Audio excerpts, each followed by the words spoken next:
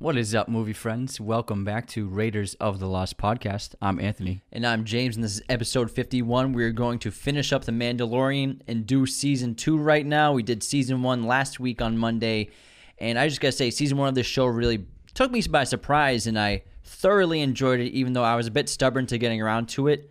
I think when we found out so much Star Wars content was going to be coming our way, I was like, I love Star Wars, but do I really want to watch like 7 new TV shows? And we finally got into the show from a lot of fans telling us to and asking us to. And after season 2, just two episodes in, I'm a diehard fan now. The show is exceptional.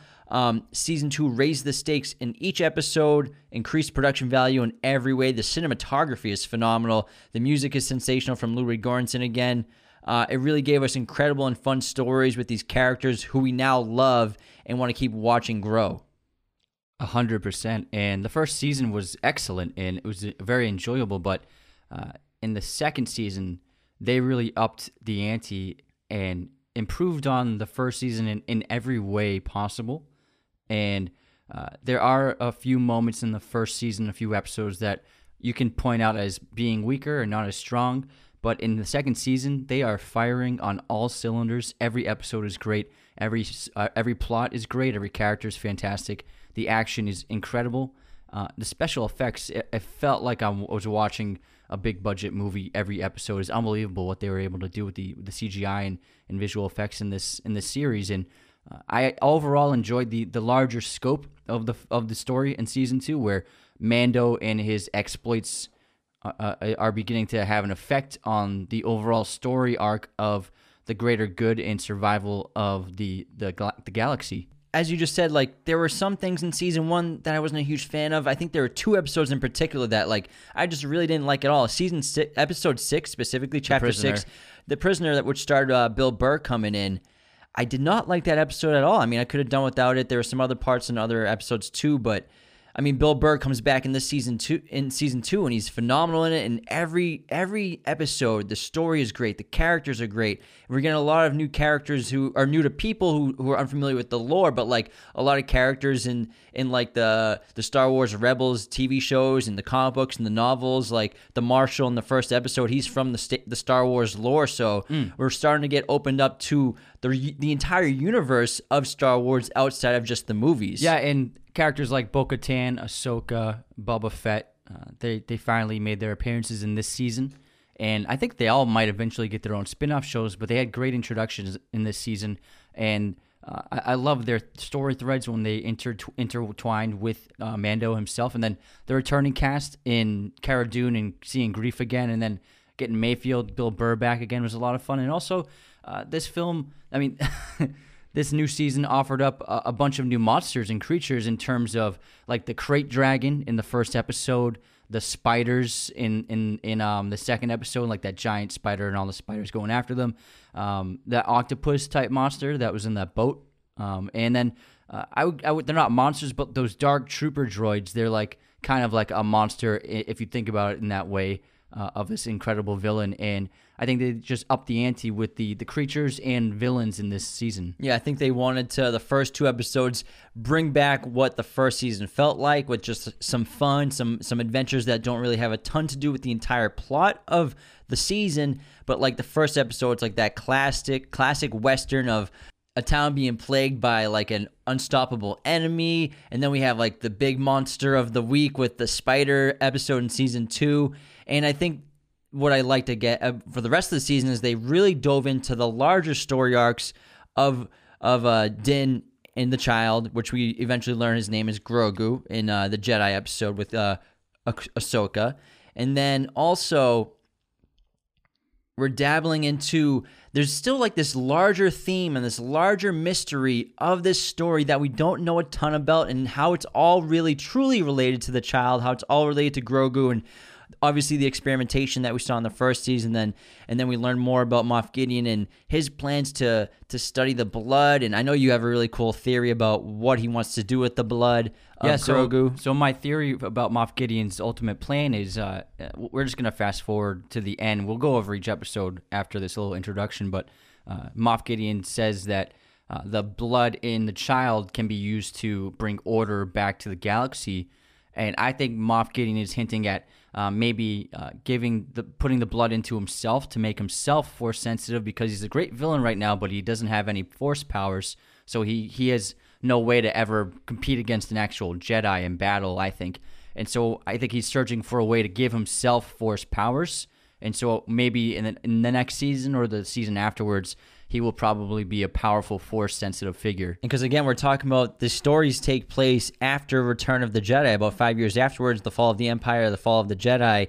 And of course, there are stories out there, and obviously the stories of real Jedi have some survived. Of course, we find out that. But also the stories of the Darth Siths and those Dark Lords and Darth Vader with the Empire side, because we also get new perspectives from the empirical point of view of these stories and these characters.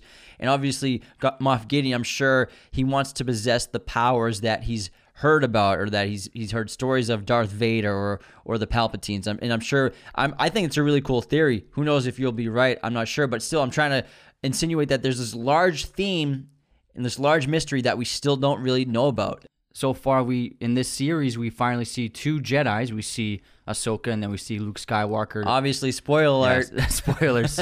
So it was great. We finally saw Jedis in the series, which also begs the question, we didn't see a Sith Lord or a person who's with the dark side. So I think they're going to show us a character like that in the future, and I think that Moff is a possibility for that. And then we got introduced to spin-offs, obviously, which we'll talk about later. Obviously, Boba Fett, the Book of Boba Fett. That's how the season ends, with the end credits scene. And then we're obviously going to probably get an Ahsoka show, possibly a Cara Dune show.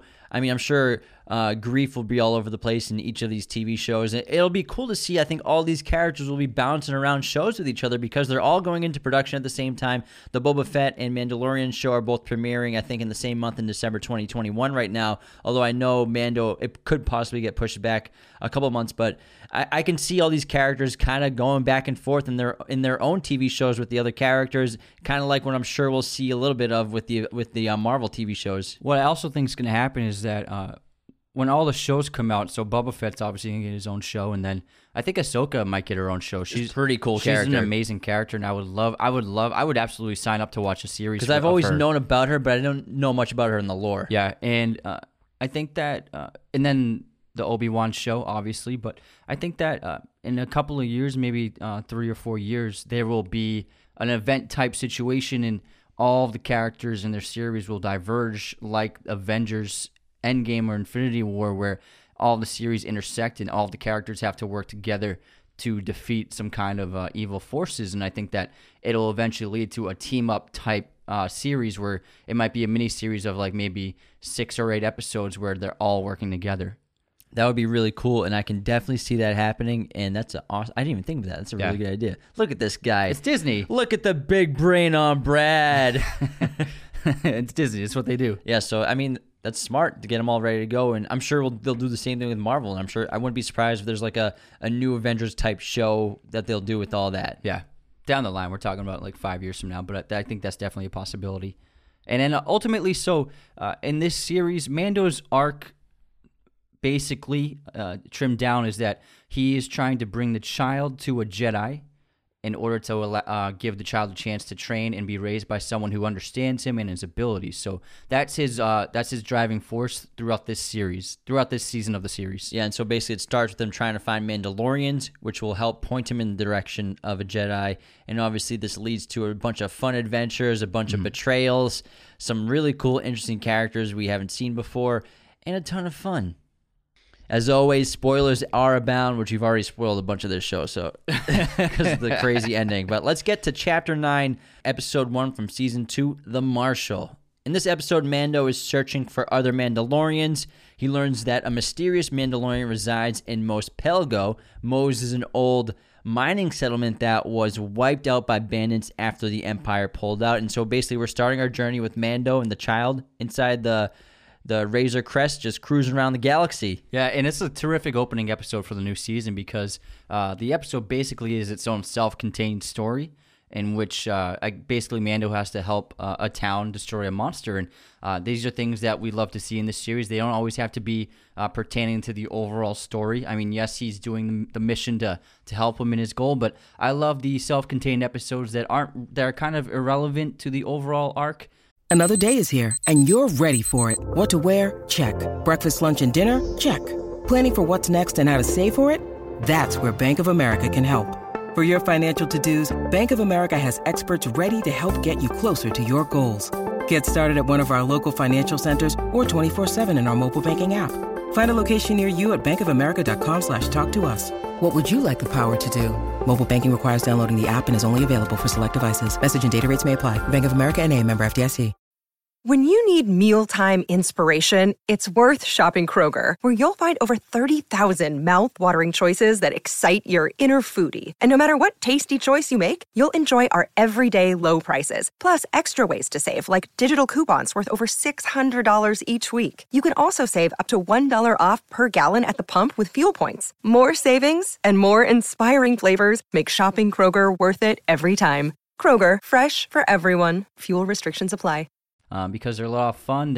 It's a little more escapist because the stakes are different. You're basically like it's a new world and new characters. And I love the freshness that they set up with these kinds of episodes. Again, this show, like I said it last episode when we talked about season 1, it's like a video game. There's so many fun little side stories, side characters, side missions. You get upgrades, you meet new friends, have new allies, and it just plays out like a video game storyline, and I just love that aspect of it too. And I know some people don't like that every episode isn't completely connected to the entire plot of the season, but I don't give a F. This episode of Raiders of the Lost podcast is brought to you by Manscaped. Get 20% off your order and free shipping using coupon code Raiders of the Lost at checkout. Again, Raiders of the Lost at checkout for 20% off and free shipping. Fellas, we all got to groom. It's a part of life, and you know you want to show your significant other some appreciation by taking care of all that exponential lockdown growth. Manscaped's lawnmower has a built-in flashlight.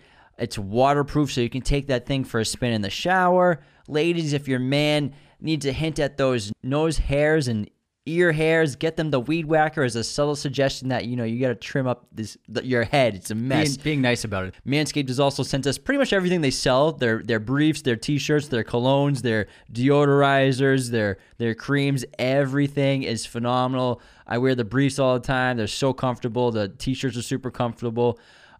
Use coupon code, again, Raiders of the Lost at checkout for 20% off your entire order and free shipping year-round. Insane deal. This episode starts in a really great way because it's not too bombastic or big. It's just very subtle and simple. It's just Mando walking through this rundown neighborhood. It's very dark and there's graffiti all over the place. And it's kind of an environment we've never seen in any kind of Star Wars before. It felt like this ghetto, dangerous neighborhood. And usually things in the Star Wars universe have never looked like that. And so I like the derelict, dangerous quality of this environment. Yeah, it kind of reminded me of Blade Runner too. The graffiti on the wall. There's these dark creatures whose you can only see their red eyes in the shadows. They must be some kind of wolf. We're entering this underground fighting arena and this underground boxing club or fight club. We're not supposed to talk about it. So it's a really cool new environment as opposed to the constant desert wastelands we've been seeing with these other desert planets. Exactly. And then so Mando meets up with a gangster named Gor Koresh, who's played by John Leguizamo. His voice was so familiar. I'm like, who is this actor? You called it within 30 seconds. Yeah, it was like, because he changed his accent. He spoke very differently, but I was like, I know this voice. And he's really good for a small amount of screen time he has. And although they're set up with a meeting to get information from Gor, Gor betrays Mando, and a group of his men attack Mando to try and steal his Beskar armor, which is something that's going to happen a lot because the armor is so valuable. And it's a great fight scene, great way to open the season. And like he always does, Mando, even against all odds, with the odds against him, he manages to overpower the assailants and take control of the situation. And then he gets the information he wants out of the guy with an upside-down interrogation technique that we saw in Batman Begins kind of thing. Where were the drugs going? Where were they? Swear to me. Do I look like a cop? Do I look like a cop? And then he makes a great promise where he's like, you won't die by my hands. But once he gets the information, he cuts him, or he leaves him there for all those dark eyes, and he shoots the light out. Off, yeah. And so these creatures in the shadows come and obviously tear that guy apart. That's a great opening. My voice hurts now. Gor gave Mando information to go to Tatooine because there was a Mandalorian spotted there. And so Mando returns to Tatooine, is reunited with Pelly, who is going to work on his ship again, and he takes a speeder into this town in Mos Pelgo, where he's going to look for this unknown, mysterious Mandalorian. And so Mos Pelgo is an old mining settlement that was wiped out by bandits after the Empire pulled out. And this is a great scene because they filmed it with this beautiful vignette on the corners of the screen. And again, this episode, they're trying to match the first episode, I think, of season 1, creating this like Western vibe and this very cinematic, this Western storyline. And while in Mos Pelgo, Mando enters in Cantina, and like you said last episode, people always intersect in cantinas. He ends up running into the town's marshal, Cobb Vanth, who's wearing Mandalorian armor. And at first, Mando thinks he is also a Mandalorian, but once Cobb takes his helmet off, he recognizes that he's definitely not Mandalorian, orders him to take the armor off because he doesn't deserve to be wearing this armor. And the cool thing about this character, Timothy Olyphant, it reminds me so much of like Once Upon a Time in Hollywood, because the Marshal, obviously played by him, he plays a very similar cowboy-esque character in the movie, the Tarantino movie, where he runs scenes with Rick Dalton, Leonardo DiCaprio's character, on the fake TV set. But even more famously on Justified. Yeah, Justified and also Deadwood. So he plays a lot of these Western characters perfectly. He just has this natural drawl, cowboy drawl, like outlaw, like good guy. So, but he's also a brave person, clearly, because he takes no hesitation in about to enter a duel with Mando for the armor, because the armor is the only thing that this Marshal has that helps him protect the townspeople. But fortunately for his benefit, because he obviously would have been gunned down by Mando in a second because he's a straight beast, the town is suddenly overrun by an underground worm dragon. And this is a crate dragon. It kind of reminds me of the worms in Dune. Well, that's where they got a lot of the ideas for Star Wars. And then the crate dragon has been attacking livestock in the neighboring towns, and it's become a real problem. And also sometimes it kills innocent bystanders. And so, being the Marshal, Cobb doesn't really have any way of destroying this thing, and he needs help. And so, after they put their arms down, he asks Mando for help, and in exchange, he'll return the Mandalorian armor. And they agree to meet up with Tusken Raiders in order to try and form an alliance to take down this crate dragon, because the dragon is also plaguing the Tusken Raiders as well, and they want it dead just as much as the people in the town do. Yeah, the townspeople and the Sand People are forced to team up despite their past feuds. And again, this is a lot similar to like Seven Samurai or those westerns where there's a town that has to pair up or team up with enemies or rival people to defeat an even larger enemy in the desert. And yeah, the dragon obviously reminds us of those sandworms in Dune, but I think they did a good job of making it look different and seem more like reptilian and more dragon-like. I can see why they called it a dragon when you saw the image of it. I think they also called it a dragon because Dune's coming out. Yeah, they didn't want to call it a worm. But also the Dune worms are way bigger than this. Not that this thing isn't huge, but the Dune worms are massive. This episode of Raiders of the Lost podcast is sponsored by MoviePosters.com. Use our coupon code Raiders15 to get 15% off your order today. Don't go to Amazon.com to get your posters. They're trash quality. Go to MoviePosters.com. Jeff Bezos is listening to this. He's going to be like, are you kidding me? Guys, this is my favorite podcast. Go to MoviePosters.com to get your posters online. They're high quality, super affordable. They can do framing, backlighting, glass, whatever you want, lamination. MoviePosters.com is the place to go. Use our coupon code Raiders15 to get 15% off your order at MoviePosters.com. Again, Raiders15 to get 15% off. The funny thing is the majority of the set was built from Amazon.com.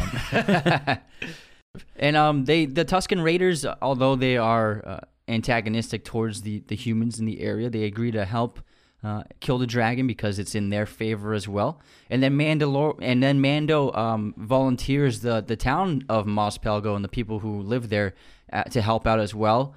And at first they are very against the idea of teaming up with these raiders who have been pillaging their towns over the years. And but they understand that the only way for them all to survive is to work together to kill this dragon, because eventually this dragon will kill all of them.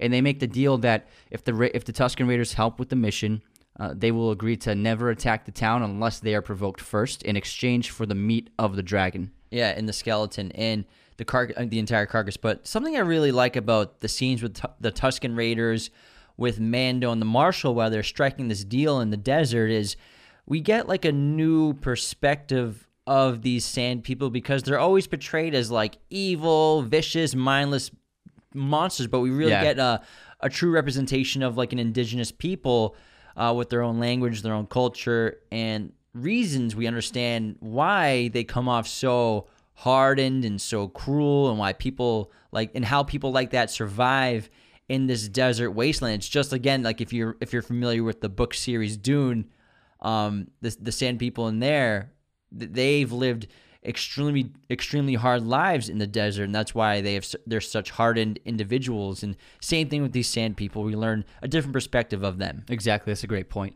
And so the plan ultimately to kill this dragon is to lure it out of its pit, and it has taken over the Sarlacc pit in the middle of the desert. And there's a funny line where the Marshal says there's no such thing as an empty Sarlacc pit, and then Mando says there is if you eat the Sarlacc. And so their plan is to lure out the dragon with explosives buried under the ground beneath it, and to lure it out far enough where they can detonate the explosives underneath its belly to destroy it. And so everyone bands together, and they develop, and then they set up a series of positions and plan an attack against the beast. Yeah, it's a really great action scene. There's a lot of moving pieces with the people up front creating the distraction to try to draw the dragon out further and further. But obviously, with a creature this large and massive, there's going to be some issues, and the explosions don't work, and so they have to kind of recuperate. But we really get a cool sense of this dragon, and how, not just how big it is, but how interestingly it travels basically through the elements of the Earth's crust, in terms of it can just kind of swim, not just through the sand, but it can just swim through mountains and stone. It seems like it, yeah. It's pretty incredible. Yeah. And even though it is gigantic in size, it's very elusive. And once it's under the earth, you can't tell where it's traveling unless it's just on the crest of the earth itself. And the plan is pretty much the only way they can do it, because it reminds me of those worm things in Avengers 1 that they're flying through New York City, where they're like fully armored except for the underneath in their bellies. And so this has a similar look to it. And so it's a great action scene because they draw out this giant dragon and they try to attack it and lure it out, and it's not working, and this thing is just a monster. And when it also has acid spit. Yeah, when they do bring it out far enough, it retaliates against their gunfire and starts spraying acid like all over them. And it went pretty intense for a Disney production. Like, they were really burning these people alive. I thought it was fantastic, and I was expecting fire breath. And I was pleasantly surprised by this like liquid acid. Yeah, and of course Mando has to step up and save the day, and he's gonna put his body on the line and go inside this beast with all these explosives, and then they just go buried underneath the ground again. But eventually they come popping up, and the beast explodes, and Mando comes flying out after he stuns it and blows up the entire dragon. And it's a pretty great climax to an awesome battle for a first episode of season 2. Yeah, when he lands there and then the Mando theme starts playing, I was like, oh yeah, season 2, let's go. This is fucking great. And it's a great episode, and it is great because Jon Favreau actually directed this one. It's his first time directing an episode in the series, and as promised, for his help, Cobb gives the armor up to Mando, and they leave on friendly terms. Anyone who obviously knows Star Wars and the original trilogy, this armor is really specific because it's clearly Boba Fett's armor. If you know anything about Boba Fett and the original trilogy or maybe the other lore, it's clearly his armor. So we're super curious to see when he's going to come into play in the season, and it has a very interesting ending too. Yeah, and then at the end, we get this great shot of Boba Fett not wearing a mask or anything. He's got a heavily scarred face, and he watches from afar, and it's a great tease for the end of the episode. And this is Tamir Morrison, who took on the role of Boba Fett in Attack of the Clones. So he's back, and Boba Fett is actually technically a clone of his father, so he has the exact same look as his father, Jango Fett. Exactly. All in all, it's a great opening for the season. A fantastic job all around, and I just thoroughly enjoyed this episode. It's one of my favorites. Next up, we have Chapter 10, The Passenger. And this episode in particular is, I think, one of the funniest of all of the episodes.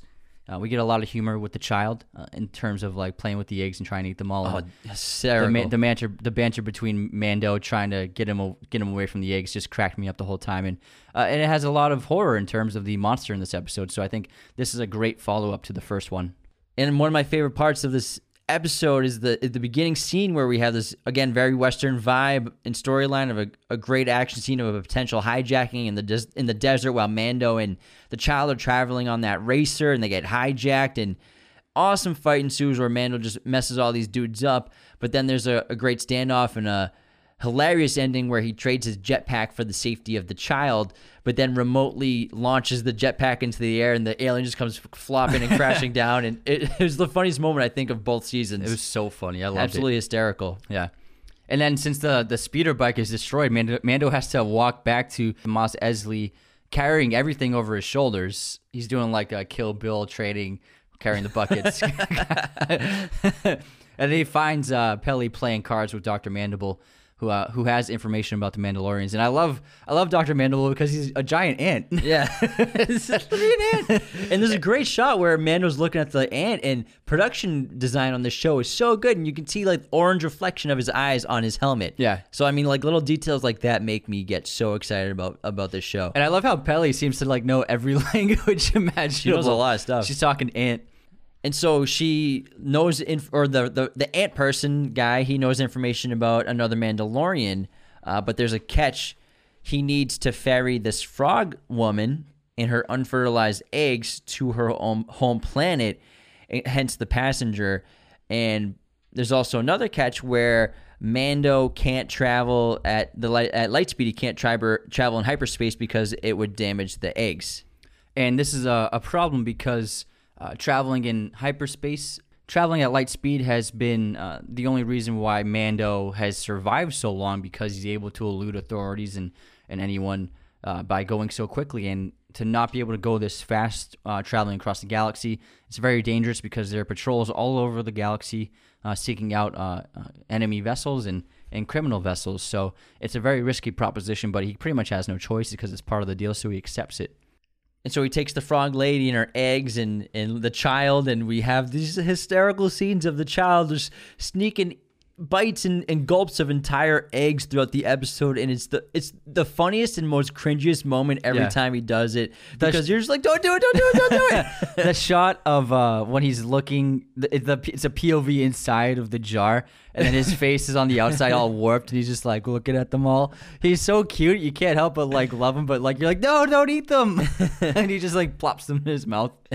And so while they're traveling to her home planet, they get basically the appearance of X-Wing New Republic fighter pilots come up behind them, basically like space cops in this New Republic era and territory, and they're flagging down Mando for information of who he is, basically for, I don't know, what is it, like a busted headlight, who knows?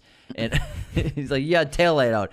And Mando doesn't want to give up the information of who he is and who's on his ship, and so he ends up running from the X-Wing fighters, and we have this amazing chase of the X-Wing fighters chasing Mando, and we finally really get to see a glimpse at Mando's expert pilot skills, and he's a really phenomenal flyer, and he pulls off some great moves. And this is a chase that could be in a movie. It's so good, so well made, and the CGI looks absolutely phenomenal. I was blown away by this chase scene.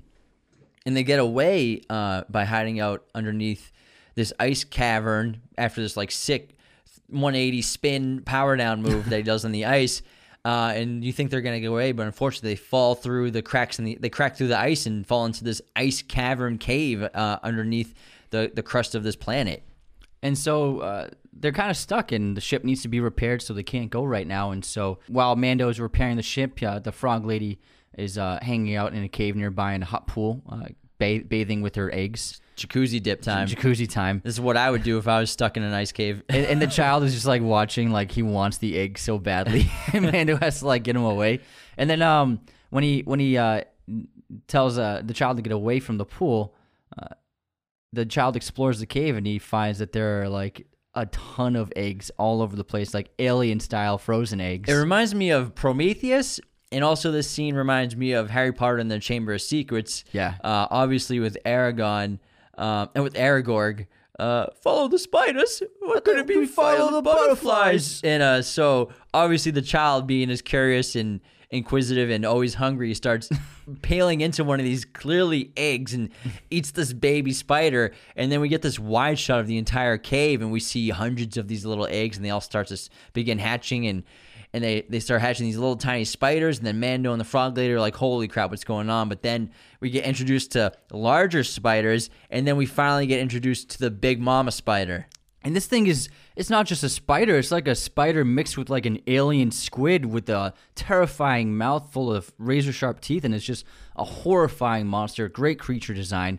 And when this happens, you're like, oh shit, get the hell out of there, guys. And they start running. This whole episode kind of reminds me also of The Empire Strikes Back, when Luke gets trapped in the caves of on planet Hoth. So I think this whole episode's kind of recalls that too. Mm-hmm. But we get another great chase in this episode where they're running from all these spiders. Mando's shooting his gun as much as he can, and the Frog Lady starts hopping, and they're trying to get back to the ship, which they eventually make it to. But they barely get inside without all the spiders chasing them. And the spiders start taking over the ship. They manage to make it into the front cockpit, with Mando using his fire and flamethrowers, and the Frog Lady help blasting them so they can close the doors. Yeah, so they completely overtook the hull of the ship, and it's like, okay, at least they're in the cockpit. They're gonna get out of here. And then Mando turns the ship on, and just as he's about to take off, the giant spider jumps on top of the ship and crashes it into the ground. And it was just like, it was such a shocking moment. I was in awe. I was like, oh my God, how are they going to get out of this? I did not see that coming, because I thought he took care of the giant spider in the halls, in the cavern, like with the explosion. He threw a couple of grenades back there. It seemed like he trapped it in there. But obviously they had to come back and get it to stop them going up.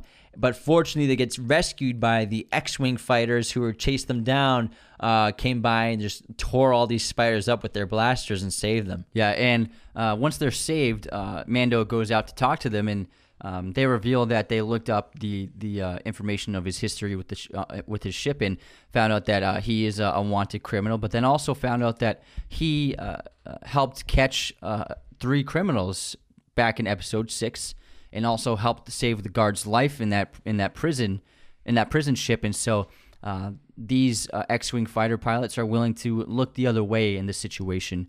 And then Mando asked them if they could go further and even help him repair their ship. And this is where that's asking too much from them. So they're like, next time we could just blow your ship up. So he was asking for a little too much. And yes, they do look the other way and give him a pass in this, but they're not going to like help him out. And so the fighter pilots leave the cave, and then now Mando has to somehow repair his ship and get the hell out of there. If you like our podcast and our content and want to help support us, the best thing you can do is share our podcast with your movie friends. We don't have any marketing, so we just have to go word of mouth, and so far it's going well. I thought you were going to say we don't have any friends. Follow us on Spotify, Apple Podcasts, Google Podcasts, Amazon Music, wherever you listen to podcasts, you can find us. Hit the notification bell and follow. Subscribe to us on our YouTube channel, and become a patron on patreon.com/Raiders of the Lost Podcast. There's a $2, $5, and $10 tier. Each patron gets a specific perk, like a personalized message, personalized video, and top tier patrons get a monthly shout out on the podcast to be immortalized forever. So thank you so much for all the support, everybody. But he manages to do it, and then they get back up into the sky and get back on their mission to her home planet. And I really like the feeling and the Razor Crest at the end of this episode. It's really warm, and these characters seem to have really bonded, the Frog Lady, the child, and Mando, even though the child still wants to keep eating her eggs, which she's now holding dearly with her along her on her chest. But it's really like a nice scene, because even though, you talk about actors, one in a frog suit, a puppet, and then Pedro Pascal in a mask the entire time, it's hard to create real emotion between these kinds of characters, but I think they managed to pull it off by the time the episode ended. That's a great point. And then the last shot is the child somehow sneaked another egg, which he gulps down. So funny. And this leads us to Chapter 11, The Heiress, and this is a fantastic episode where we get to meet our first new major recurring character, Bo-Katan, played by Katie Sackhoff, who voiced the character in the Rebel animated series, and she's fantastic. What is she on? Battlestar Galactica is what she's famous for. I'm not sure. I think one like a sci-fi TV show like that, and she's really great. She's a very good actor, and she's very personable, and she plays a great character in this. And I'm sure we're going to see a lot of her, maybe even her own spin-off show. And I think this episode is great in terms of it has great action scenes. It has a fun mission. We learn a little bit more about Moff Gideon and the Empire, and seeing how they're still very much under operation in secret. Yeah, after our Western monster adventure, followed by a creepy spider escape monster episode, Mando and the child are back, and this is a more plot-driven storyline for the entire season. Obviously, these new characters that you just talked about, Mando and his passengers, the Frog Lady and the child, they land on the ocean moon of Trask, where the Frog Lady, I keep calling it that. I don't know if that's her name. That's her name, yeah. She has a cute reunion with her husband, the Frog Man. And, He's Frog, sir. Yeah, and so Mando, again, he's trying to find this Mandalorian that's on this planet, on this moon, and a restaurateur tells an ever-trusting Mando that there are more of his kind that can be found just a short journey away by boat.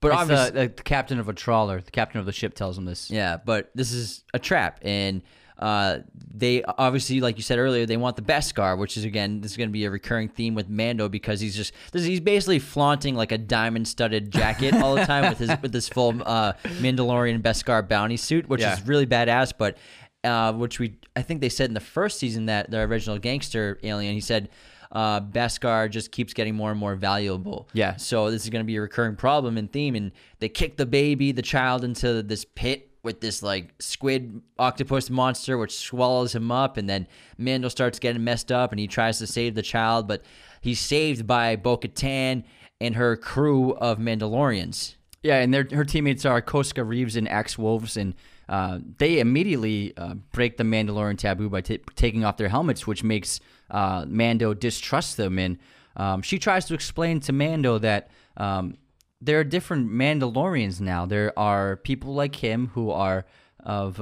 he's a child of the Watch, and they adhere to the ancient ways of the Mandalorians. And then there are people like her and her crew, where they're Mandalorian heritage, but they're not as much as zealots in the way that they are. They're more mainstream nowadays, and things have changed, and the strict codes have become more relaxed now, and so they allow themselves to take the helmets off. Yeah, it's a cool way to show like the variety of Mandalorians out there and how diverse their culture is. And I wouldn't be surprised if this maybe is a little Easter egg that maybe later on Mando starts to take his helmet off more and more. And obviously there's an episode in this. There are 2 episodes after this where we see Mando's face for extended periods of time. So I wouldn't be surprised if he starts to take it off more and more, even in season 3. Oh, yeah. And I can talk about that. There's a lot to talk about in terms of that when we get to the episode, but I think you're absolutely right. Mando leaves them, even though they saved him, because he doesn't want their help, because he doesn't accept them as Mandalorians. And then after this, he's attacked by the brother and friends of the captain of the ship who was killed, and they think that Mando killed his brother, and so they attack him. But once again, Bo-Katan's crew saves him and the child's life. And then they have a talk, and he learns that Bo-Katan and her crew, they have been raiding ships, Imperial ships, and stealing cargo and weapons from Imperial forces. And they have a plan of raiding a big ship next. And in return, she promises to give him the information regarding a Jedi that can help train and raise the child for him. And so Mando agrees to help them on their next raid. And we have some of the best action of the series that ensues as this team infiltrates the ship, but Mando had been slightly misled, where Bo-Katan told them that she just wanted the arms and all the weaponry after they take over the ship and kill all the stormtroopers. But then he learns from Bo-Katan that she wants the entire ship once she gets communication with the front deck. Moff Gideon, knowing how far they've reached on their ship, orders the commanding officer to suicidally crash the ship.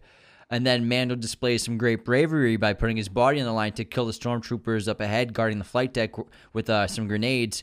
And also, I love this scene because it's a moment where in the first season, they didn't really show too much how indestructible the Beskar armor was. Yeah. But in this season, you get to see a lot of gunfire really hit the Beskar armor and bounce off. And so I think it was really great how they showed that, especially in this moment. Yeah, we didn't really see it up to the extent. And then they seize control of the aircraft. And so Bo-Katan's underlying mission here is that she wants to find Moff Gideon. Her goal is to find Moff Gideon because Moff Gideon possesses the Dark Saber, which we saw at the end of Season 1. And the Dark Saber is a weapon that can only be earned, and the person who was wielding it currently has earned it by defeating someone else in combat. And the Dark Saber used to belong to Bo-Katan, and she lost it, and she needs it back because she's trying to reunite the people of Mandalore and become its new leader. And in order to do so, she needs the Dark Saber, and so that's her main goal in this season. And the episode ends where Mando goes back to his ship and he leaves this crew on their own journey. And he gets the Razor Crest after it's been refurbished poorly. With rope and It's so funny. He's like, I paid 1,000 credits for this. This is the best you can do. And he's like, sign my iPad. I think the guy's name is Mon Calamari. And then we have the birth of the little frog baby that it feels like the child wants to eat it, but he's also like, oh, it's a little baby. I think he wants to eat it. Maybe I won't eat it, but I think he still does. Yeah. And then they have to continue their journey to find the Jedi. And at the end of the episode, Bo-Katan follows through on her agreement, and she directs Mando to travel to the city of Culloden on the forest of planet Corvus, and this is where he will find a Jedi called Ahsoka Tano. Chapter 12, The Siege. This episode opens hilariously with Baby Yoda, a.k.a. the child, trying to help Mando fix his ship, and we have this great scene where he's inside this like little tunnel on the ship, and he's got the red wire and the blue wire, and Mando's trying to explain to him, insert the red wire where the blue wire was, And the blue wire where the red wire was. Yeah, but don't let them touch. It's hysterical, and obviously Baby Yoda touches them together and creates a short and makes some smoke. It's really funny and cute. And since they're in such desperate need for repairs, Mando and the child head back to Navarro, which has changed a lot since it's now under new leadership of Marshal Cara Dune and Greef, their homies. And, you know, they've managed to turn this town, which was once plagued with, like, criminals and the client's stormtroopers. And now, you know, they have a school and they have order and people are happy and it's a safe town now. And a cool thing about this episode is Carl Weathers directed this episode. Yeah, this is a really well directed episode. The guy knows what he's doing. Obviously, he's been in so many great films, and I think it's great that they got him to direct an episode. And the one before this was directed by Bryce Dallas Howard. So they have a lot of people of color and a lot of women directing their episodes, and also starring in the lead roles of these shows. So it's good on Disney for getting a lot of inclusion in this show, and I think this show has set a new bar for inclusion. And this is a really great episode, and it's got a lot of great action scenes. And Cara Dune and Greef, they need Mando's help. They want to take over a what do you call it? A cliffside base, basically. They want to take over a cliffside base. They think there's just like a good amount of troops. They're not too many, and yeah, they're just worried that they could bring a lot of trouble to the town. So they want to protect the town by destroying this base first. And they leave the child in the classroom, which is hysterical because he steals the macaroons from the kid that's sitting next to him. And those macaroons look delicious, by the way. I love when he's just like reaching his hands out and the kid's like, leave me alone. He's just like, looks so cute. And then he just uses the force to steal them. And also before this, we have a great scene of just Cara Dune where she, now she's the marshal of the town, and she just destroys a bunch of criminals that are in the Mandalorian armory in the tunnels under the city. And so, but it's really great to see these characters all reunited, and it's so fun, and it's so genuine and heartfelt, and they're all happy to see each other. And Greef is carrying the child like it's his nephew, and he loves him. And even Mythrol is back, who was in the first episode. He's the original bounty that Mando brings in. You know who the actor who plays him is? Who is it? Horatio Sands from SNL. No freaking way. Yeah, Horatio Sands. That's right. I was like, the voice is so familiar. Who is this? I had to look it up. And so with Mythrol, they travel to this base, and they were right. The base is pretty much empty. It's just like a skeleton crew of stormtroopers that patrol the corridors. So the team pretty easily deactivate the lava cooling system, so that the lava will naturally flow up into the base and destroy it. And so after they set it off, they escape. But before they escape, they find this strange area where there are scientists and vats filled with water and what appeared to be clones, like bodies of clones. And the scientists attempt to destroy the evidence, but they stop them. And then Mythrol uncovers a video recording of Dr. Pershing, who was the doctor who was working with the client in the first season. And Dr. Pershing in the video reveals that he had been transfusing the blood of the child, which they got, which has a high M count. I'm guessing is a midichlorian count. And they're transfusing this blood into test subjects, which I think hints at, again, Moff Gideon is trying to figure out a way to successfully transfuse the child's Force-sensitive blood into himself. But that's just my theory. And then before they can investigate further, stormtroopers show up, and they have to fight these troopers before the lava overheats and destroys the entire base. Everything you said was accurate, except for when they show up, there are more stormtroopers than they expected. Yeah, true. So, but everything you said was correct after that. Mm-hmm. So you got like a 95 on the test. Thanks, man. And also, after they see this transmission that was sent to Moff Gideon, Mando realizes that this could potentially be a trap, and no matter what, even if it's not, I have to get to the child as soon as possible. So he takes off by himself in a really badass way with his jetpack, and he just flies off like Superman to go save the child. And then we have really the first major action scene without Mando involved at all, really, where we just have Mythrol, Cara, and Greef, and they have to escape all these stormtroopers. And they do this by, right before the station blows off, they take this truck or this like little tank, and they a transporter. Yeah, and they drive it off the side of the cliff. Yeah. And they end up destroying Mythrol's little speeder ship. And then they take off, but they get chased by speeders. And fortunately, Greef manages to hold off the speeders, but they eventually get chased by TIE fighters. And so the TIE fighters...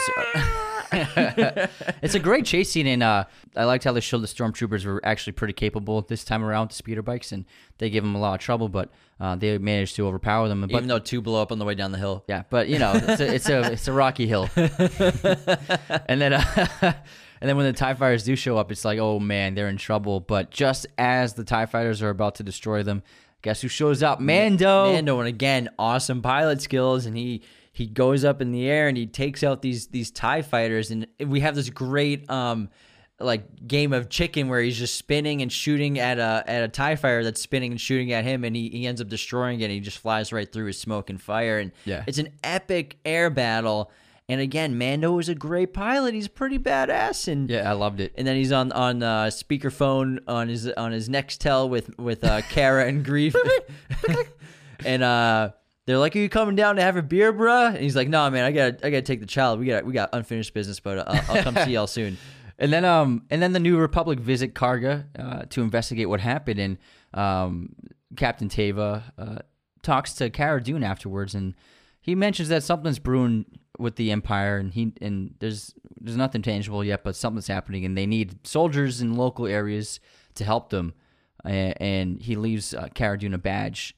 And at first she's reluctant to help, but then she decides that after they talk about the destruction of Alderaan, her planet, she decides that she will join the New Republic and help stop whatever evil forces begin brewing in the areas. And so it's an important moment for Cara Dune. And this is also a moment where this is the first backstory we actually really have of Cara Dune. And she's obviously a tough fighter and a badass and a strong person, and also morally good and righteous, but we learn that she's from Alderaan, and if you know Star Wars, that her entire planet was blown up, and this is really an emotional scene for her. But unlike in the movie, when it happens while Leia's watching, she goes, "Oh no," and then she smiles like 2 minutes later. But it's really sad that an entire planet got blown up, and now we have a little more emotion and connection with Cara and her character. Mando's ship is finished being repaired, but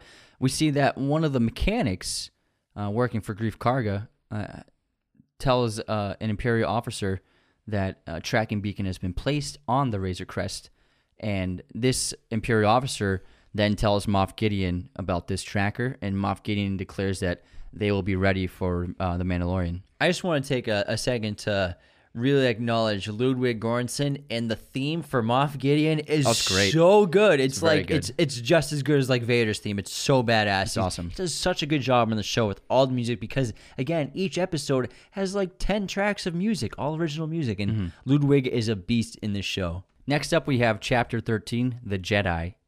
We finally get to see some Jedi action, and man, does it not disappoint at all. And this was directed by Dave Filoni, who did an episode in season 1. But this episode, he really flexed his muscles and seemed to have figured out like kind of how to turn his animated directing skills into practical directing, because this is one of the most visually stunning of the series. The cinematography in this episode is beautiful. You can really see his love of Japanese cinema and stories in this episode. And we have this epic opening scene of Ahsoka, this Jedi with 2 sabers, taking out several guards with ease on the outskirts of the town Caladan on the planet Corvus. And after I watched this opening scene, I just thought to myself, why was the Jedi combat of the TV show in just 10 minutes, in 5 minutes of this episode, better than any of the Jedi combat in the Force Awakens trilogy? And I know those Jedis, they weren't trained in the art of Jedi or lightsaber battle, really. But even though I mean, Rey kind of was by Luke. They could have skipped a year. But I mean, that's why couldn't we have Luke training Rey to just mess dudes up with lightsabers? Like, that would have been such a better story arc, and it would have been, that's all we wanted, Disney. We just wanted to see epic lightsaber battles. I think that's what they understood after hearing so much blowback about the new films, because like you said, like, that's all we want to see. When I pay $16 to go see a Star Wars movie in theaters, 18 at ArcLight. yeah, Come on, but let's it's go. a big screen. I want to see lightsaber battles. That's my number one. That's my number one thing when I go see a Star Wars movie, and that it was just lacking in the new movies. And so I think that they understood that, and they're like, all right, you want lightsaber fights? We're gonna throw you some lightsaber fights. And I love the introduction of Ahsoka because she's very mysterious. She's a hooded figure, and you kind of don't know if she's good or bad. I don't know. I never watched the show, so I don't have any familiarity with her. I do know she's a Jedi, but they do present her in like an ambiguous way at first. But then we learn that she's trying to free the people of this town from an evil magistrate who is dominating their lives and holding people hostage for and she's just become a ruthless ruler. And so after destroying several of their guards, she speaks with Morgan, the magistrate, and she gives her 1 day to leave the town and surrender, or else she's going to kill them all. And it's a great introduction to a character. Nothing explained about her, no exposition. It's all action and all plot. And so it's a great way to start this episode. And Rosario Dawson absolutely kills this role. She's perfect as Ahsoka. Yeah. Her makeup looks phenomenal. The wardrobe is so good. The double white lightsabers. It's such a great character, such a great aesthetic and look. And then Mando arrives with the child, and he's looking for the Jedi, and he heads into town. Obviously, he doesn't know what this town's really like, but as he's walking through the town, we really get an understanding of the cruelness of the rule here and the torturous punishments and suffering of these citizens by Morgan, which Ahsoka hinted at when she says the people already suffer under your rule. And we see like these guys and prisoners up on these circular poles, and like they can't move because they'll get shocked by these lasers that surround them, and it's really horrible treatment.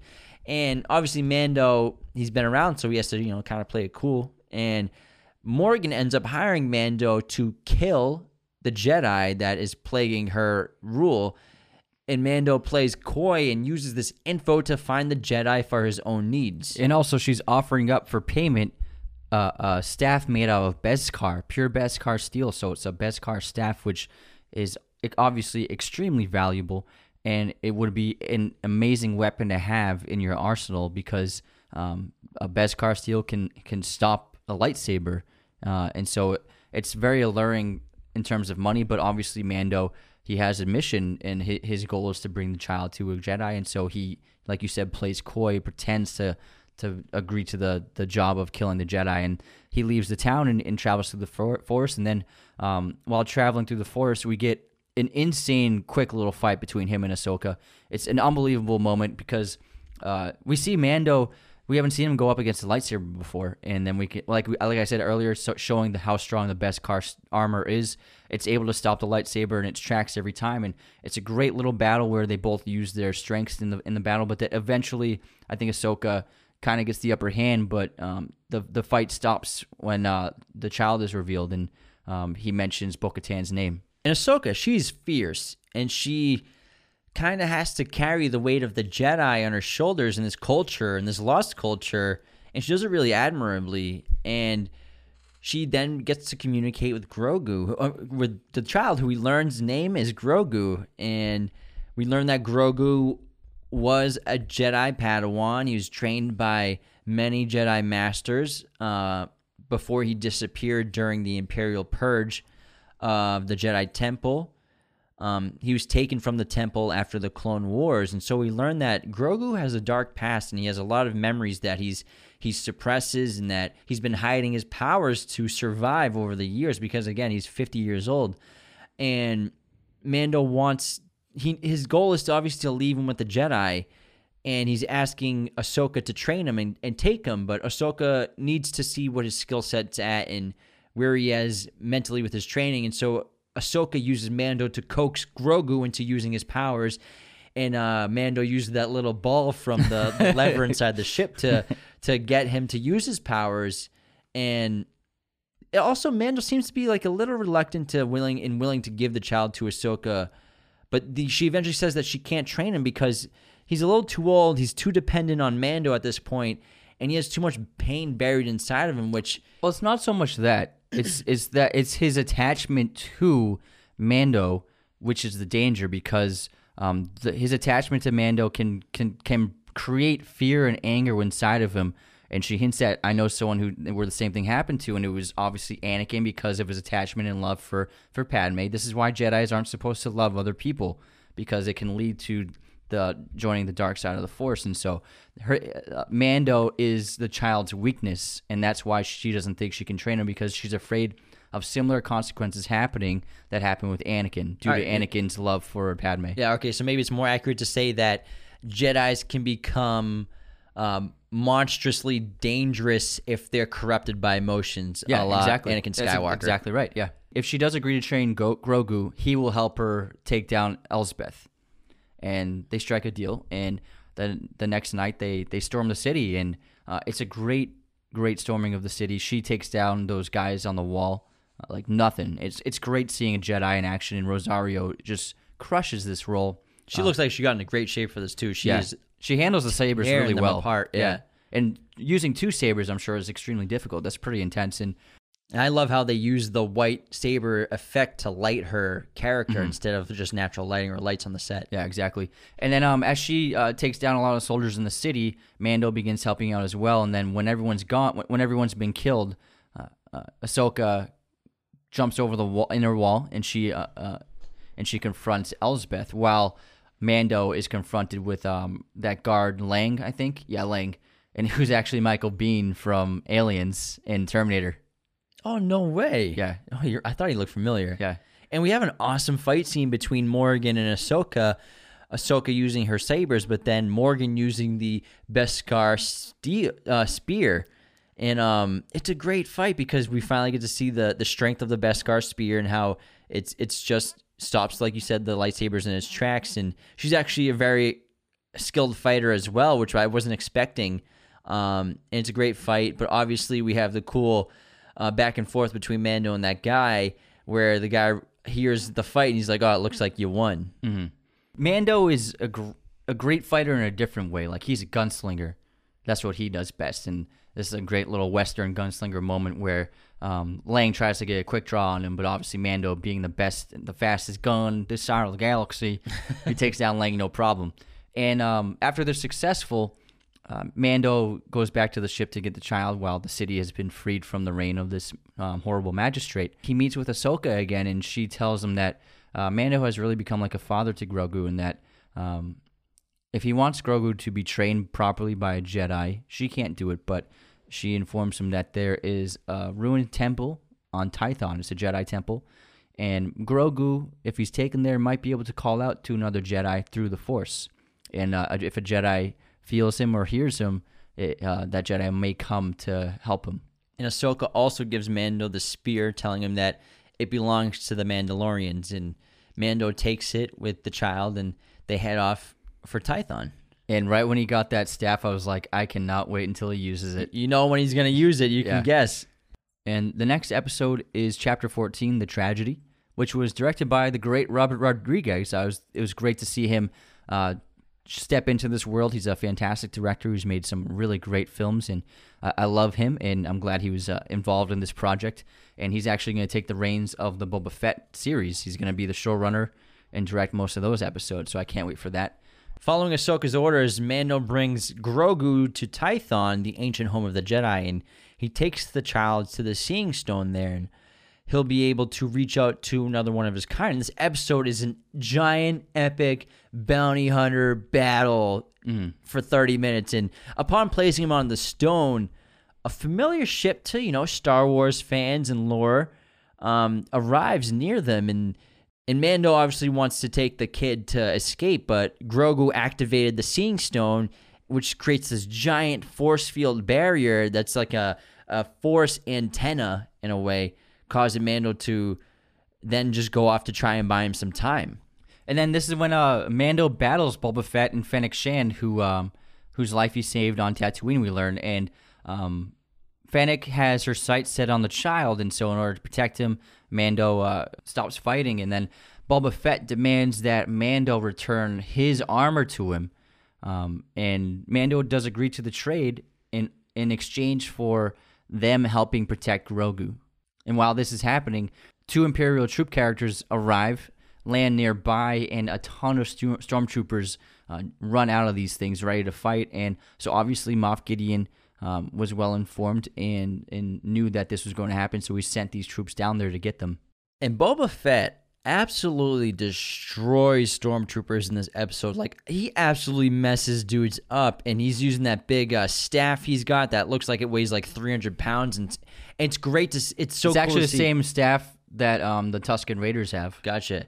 And you just see the power he wields with it, and he's just smashing their armor into bits and pieces, and it's shattering, and it's really cool to start him off with just like a cloak and a melee weapon, only to reveal, obviously, he's going to go for the armor that he's been longing for so many years that's inside the ship. And also Fennec Shand is back, and she's putting up a really great fight against all these stormtroopers. But at some point, there's just going to be too many of them. And then also what happens is Gideon sends out 4 Dark Troopers, these new Dark Trooper droids, who they're pretty much like Iron Man, but droids. And I think Favreau was like, let's get some Iron Mans in this. And these things are dangerous and deadly and lethal and extremely strong, and they fly around like Iron Man. And Mando has to try and race them to the child to save him, but they get there before he does, and they take the child, unfortunately, and fly away.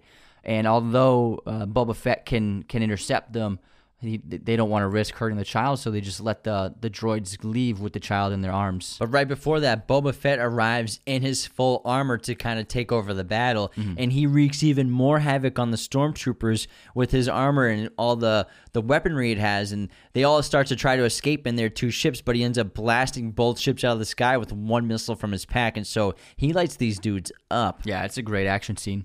But it ends in a great way because although there's the tragedy of the child being stolen, but we have these characters who, they're all flawed individuals. And earlier, Fennec was hunting Mando and Mando was hunting Fennec, who was trying to kill Mando in the first season. But now they're on the same side where they're principled characters, and Fennec owes a debt to Boba Fett, which is why she's working with him and for him. And now Boba Fett owes Mando a debt. And although Mando says that the job's done and the child's gone, so they can just leave and it's up to him to just continue his mission, Boba Fett and Fennec demand to stay on the mission to try to get the child because it was part of the bargain for the armor to ensure the safety of the child. So it's pretty cool to see this new team up of people. Yeah, it's an excellent moment. And then the episode ends in a sad way where we're in Moff Gideon's ship, and then he enters the cell where Grogu's being held captive, and he's fighting 2 stormtroopers with his force powers, and he's like throwing them around the room and stunning them. And then he allows Grogu to kill the stormtroopers or knock them out, whatever he does, and then this causes Grogu to become extremely tired like it has in the past, and while he's too weak to do anything, Gideon steps up right next to him and taunts him kind of and shows him the dark saber. It's a really sad scene because Grogu is helpless, and then he gets handcuffed by these handcuffs. I'm guessing might deter him from using his powers, I think. And then Gideon informs Dr. Pershing that they have the blood donor back. So obviously, if things don't work out, horrible things are going to happen to the child. And then Chapter 15, The Believer. Mando and this new crew of homies. The squad up. They enlist the help of sharpshooter Mayfield, who was in Episode 6 of Season 1, who was a former Imperial soldier. They need him to infiltrate an Imperial base to access the coordinates of Moff Gideon's ship so they can find the child and they can find Grogu. And Bill Burr is back in this role. And I remember we talked about how I'm not a huge fan of Chapter 6 in Season 1, even though I love Bill Burr. That episode did not do it for me, but his role is so much better than it was in Chapter 6 here. And almost all of his lines land with a chuckle. His character is a lot more interesting than the last time we saw him. He's more empathetic. He shows real growth as a character throughout the adventure. Yeah, I like what they improved so much more on this character because in Episode 6, he's very one-dimensional. He's kind of an asshole the whole time. And very unlikable. Yeah, he is funny at times, but he's just not likable at all, and he doesn't seem to have any good qualities at all. Whereas this one, like you said, very empathetic, and you really feel for him. And they gave him a lot more, a bigger backstory and a lot more dialogue to flesh out his personality. And Bill Burr, I think, is great in this role. He was good in the first season, but I think he really stepped up his acting game, and I was really surprised by how good he was in this role, and I think he's going to obviously act a lot more because he did a fantastic job. And this is a fantastic episode. It's one of my favorite episodes. It's got a great story, a great action set piece, and it's very vital to the plot of the film. And it also shows Mando breaking a couple of his rules. So this episode is important because it brings into question Mando's code, and it makes him question what he's doing as well. Yeah, because he's forced to do something that goes against his creed and his specific Mandalorian culture, and he has to remove his helmet and wear a stormtrooper helmet and uniform in order to take part in this mission. And he also has a very long scene in this episode with no helmet at all. Yeah. And in order to infiltrate this base, they have to hijack a transport truck that's carrying this highly explosive material and drive it into an Imperial facility. Yeah, and in order to do that, they have to basically dress up as stormtroopers. And my guess is that the Empire is gathering this material in order to arm themselves with their artillery. So I think the Empire is gaining in strength, and this is an example of showing that they're building upon their weaponry. Yeah, and we also have Fennec and Cara Dune are part of this team too, and their role is as snipers protecting Mando and Mayfield on their mission. As the plan is they'll infiltrate the base once they drive to it alive, and then once they make it to the roof after getting the coordinates, Boba Fett will come down and rescue them. Yeah, and then while they're driving this truck that they've stolen with Rhydonium in the back, it's a great little moment where we talked about earlier where Mayfield talks to Mando about the idea of the helmet and hiding his face, and how he's so... wearing the Mandalorian helmet is so important, but look at him now; he's wearing a stormtrooper helmet. Like, what's the rule now? How far? Like, where's the line? When do you cross it? Because first you have to wear a helmet. Now you can't show your face. So what exactly is the rule? Because now you're wearing a stormtrooper helmet. You're kind of like changing your morality as a Mandalorian, and it's an important question that Mando isn't really sure how to respond to. Because it's making him think inwardly on himself in retrospect, and it's a really powerful little dramatic moment. I think it's also shows the character of Mando, that he's willing to do something like this in order to save the child. He'll do anything for Grogu, and he really has this special bond with the kid. But like you said with episode 13, I think with Bo-Katan and her crew taking off their helmets. I think Mando is beginning, like you said, to maybe think that it's okay to take his helmet off. He doesn't have to adhere to these ancient rules anymore. Because, again, he's a foundling, so he doesn't know the entirety of the Mandalorian culture. And then this is a great action set piece because as they're driving, they up ahead, 2 other transports are blow up because they're being attacked by pirates who are raiding the ships and then and causing them to explode with little bombs and detonators. And obviously they're afraid this is going to happen to them. And then the pirates do show up behind their caravan. And it's a great scene. Mando gets out and climbs on top of the roof of the truck, and he begins to fight a bunch of pirates. And he's not Mandalorian armored at this moment. Like, gunfire is really affecting him. He's getting hurt in the scene, and his normal powers and abilities have kind of been stripped down because of the suit he's wearing now. But he does take down 2 of these flying vehicles full of pirates. But eventually, there's like 6 of them in the distance, and there's going to be too many of him for him to stop.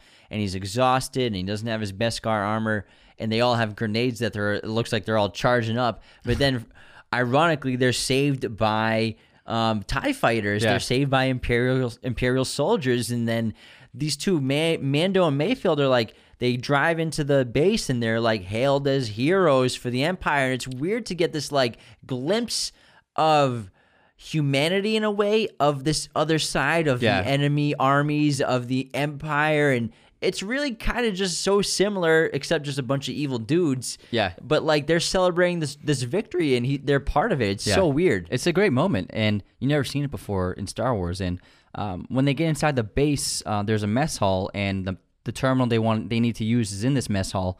But Mayfield originally was going to use this terminal to find Gideon's location to hack into the mainframe, but he can't because there's a superior officer named Valen Hess inside the mess hall who he thinks will recognize him because he used to he used to command Mayfield in the past. And used to be under him? Yeah, I was trying to say that.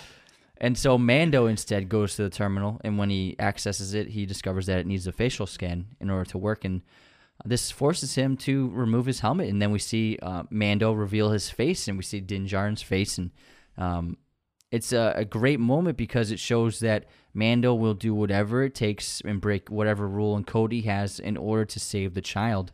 And he acquires the codes, and it's successful, but then he's confronted by Hess, and Mayfield intervenes, and then there's a really great little conversation at the table. It kind of reminded me of like Inglourious Basterds dinner table. Mm-hmm. And Mayfield shows his that he has a moral compass within him, because after displaying a horrible reaction towards the people who died in the wars in the past, Mayfield kills Hess out of just revenge. He says to get something off his chest just to kill him because he deserves to die. And then they escape the base with the help of the 2 snipers, and they jump into the ship, and they escape. But before they escape, Mayfield manages to snipe an explosive material on the base and causes the entire thing to blow up in flames. And he says to Mando, "We all need to sleep at night." I think this is telling for the character of Mayfield that he's trying to make up for the sins of his past of being an Imperial soldier and troop, and he didn't have to blow up this base, but he did, and he blew up the trucks full of the radium. Is that what it's called? Yeah. And Rhydanium. Of Rhydanium. And again, he didn't have to snipe this and blow it up. It wasn't part of the mission, but he did it anyways for himself, to maybe not feel good about himself, but to try to right some of the wrongs of his past. And this leads to Cara Dune letting him go and pretending like he died in the explosion, because she saw that and she says, "Nice shot." And obviously she thinks the same thing. You didn't have to do that, but I really appreciate that you did. 100%. I think it's got the best ending of all of the episodes except for the finale, where Mando uses the coordinates to send Moff Gideon the most badass message ever. And he kind of uses his own words against him, where he says, "You have no idea how much he means to me," when he's talking about the child and that he's coming to get him. That's a great scene. You're right. I love that.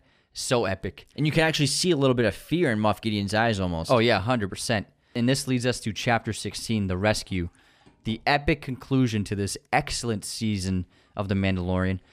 I was enthralled by this. It was everything you want to see in this show, and I think it's my favorite episode so far. Yeah, I mean, after I watched this, I was like, I want to watch this entire season again. And in episode 16, Mando enlists the help of Bo-Katan to assist his team in saving the child on Moff Gideon's ship In return, she gets the weapon that once belonged to her and which Gideon possesses, the Darksaber.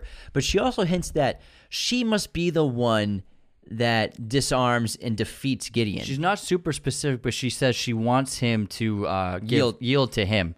So that's the first hint of it. Yeah, yield to her.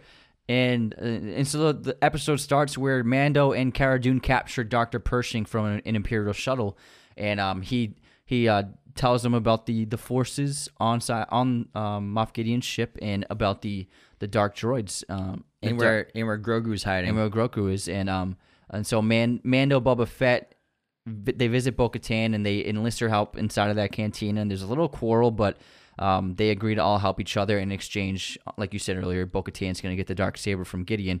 They cleverly then use the ship, the Imperial ship, as a decoy, pretending to be Imperial themselves, and they do this while being fake chased by Boba Fett, who's shooting at them, and they board Gideon's ship. It's a brilliant way to enter. Yeah, despite being denied access to board the ship.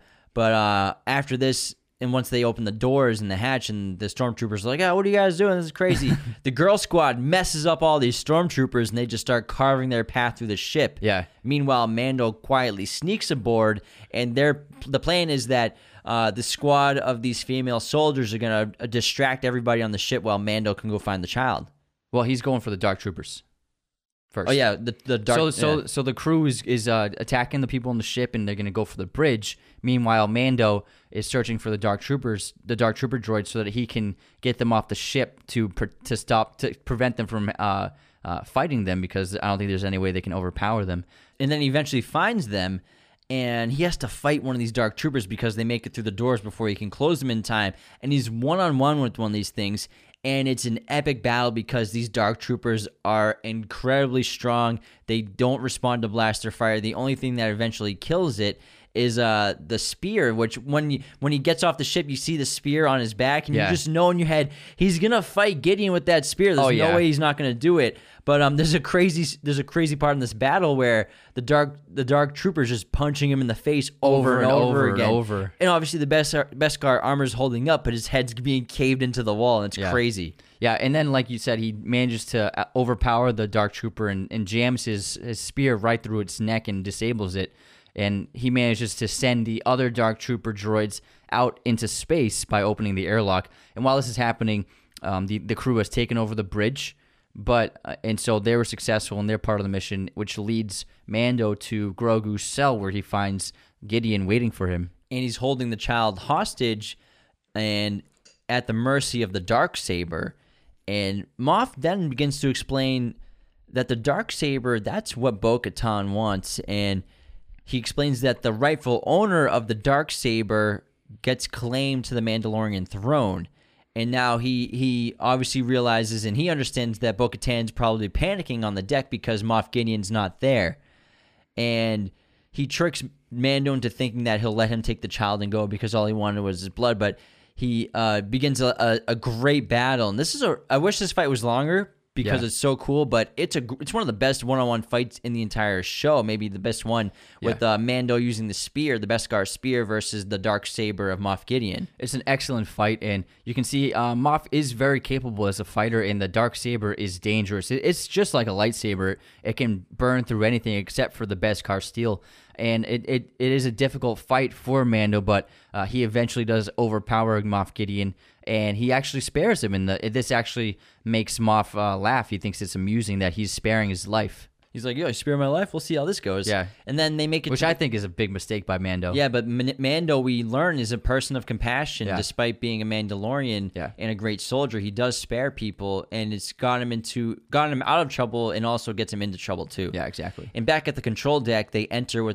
and Mando has the Darksaber drawn, and immediately Bo-Katan's eyes are fixed on it, and she's more upset with Mando having the Darksaber than she is that they didn't capture Moff Gideon, because Gideon knows the situation, and he's amused by everything, and he tries to turn Bo-Katan against Din, and he's using his knowledge of this Mandalorian tradition and the Darksaber to initiate a fight, and explaining that in order for her to truly gain the throne, she has to have the Darksaber, and Din doesn't care about the saber, he just cares about the child. Gideon explains that you have to win this in battle. It's kind of like the Elder Wand in Harry Potter. Yeah, exactly. And then before they can talk further about this, the Dark Troopers return, flying into the ship Iron Man style, and there's a bunch of them. There's like 20 of them, and they're heading for the deck. So, and there's no way they can overpower these Dark Troopers. Like they're done for. And they reach the door and they start pounding on the door, and they're just punch after punch. They're just breaking through the door, and eventually they're gonna make it through and kill everyone on the bridge. But then, out of nowhere, an X-Wing flies up into the ship and lands inside, and then something seems odd because the child seems to be drawn to the security cam footage of this hooded figure who exits the X-Wing and begins moving through the ship. We get some very familiar music, and then all of a sudden, this hooded figure pulls out a green lightsaber and begins murking all these Dark Troopers scattered throughout the ship like it's nothing. It's an amazing action sequence of lightsaber fighting, and it seems as though this Jedi must be super powerful, and then you get a hint of a black glove in one of the shots, and you're like, oh, wait, I think I know who this is. And we see what, we never really got this really of Luke using all of his Jedi powers and just messing people up in like an amazing special effects way, and he just tears them apart and uses his different powers in terms of moving objects, and he crushes one of the droids with just the Force and expert lightsaber fighting, and he reaches the front deck and they open the doors and he reveals himself, and we see this, a very decent CGI version of Luke Skywalker, and they actually...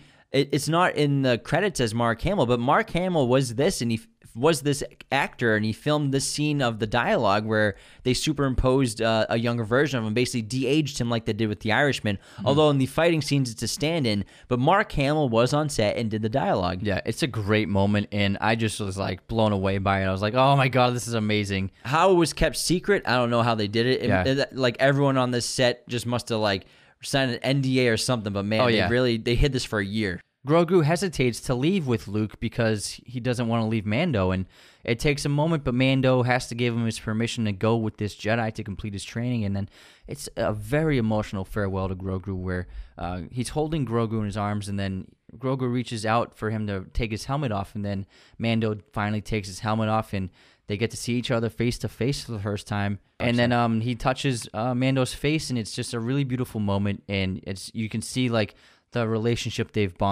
created through this bonding time they've had together. And and then Grogu just departs with Luke and R2-D2, who's great to see. And it's a great moment, and it seems to be a conclusion to this point so far for Grogu in the story. I'm sure we'll see him again, but it's an emotional scene to say the least. And we also get a post-credit scene on Tatooine at Jabba's palace where Fennec kills a bunch of the guards, and then Boba Fett shows up and kills Bib Fortuna and finally takes the throne of Jabba's palace. And that's the setup in the opening epilogue of the Book of Boba Fett, which we'll get in December 2021. And this was a fantastic finale to the season.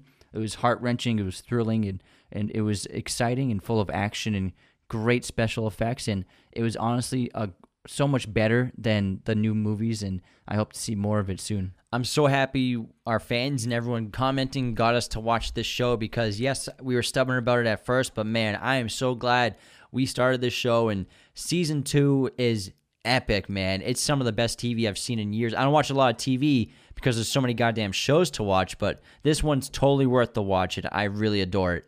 Thank you so much for tuning in to Raiders of the Lost Podcast. Be sure to follow us on Apple Podcasts, Spotify, Google Podcasts, wherever you listen to podcasts. Follow us, hit the notification bell, leave us some 5-star reviews. Subscribe to our YouTube channel for the full video versions as well as daily movie and TV show reviews. Become a patron at patreon.com/Raiders of the Lost Podcast to support us monthly. And we really appreciate you wherever you're listening or watching from around the world. May the Force be with you.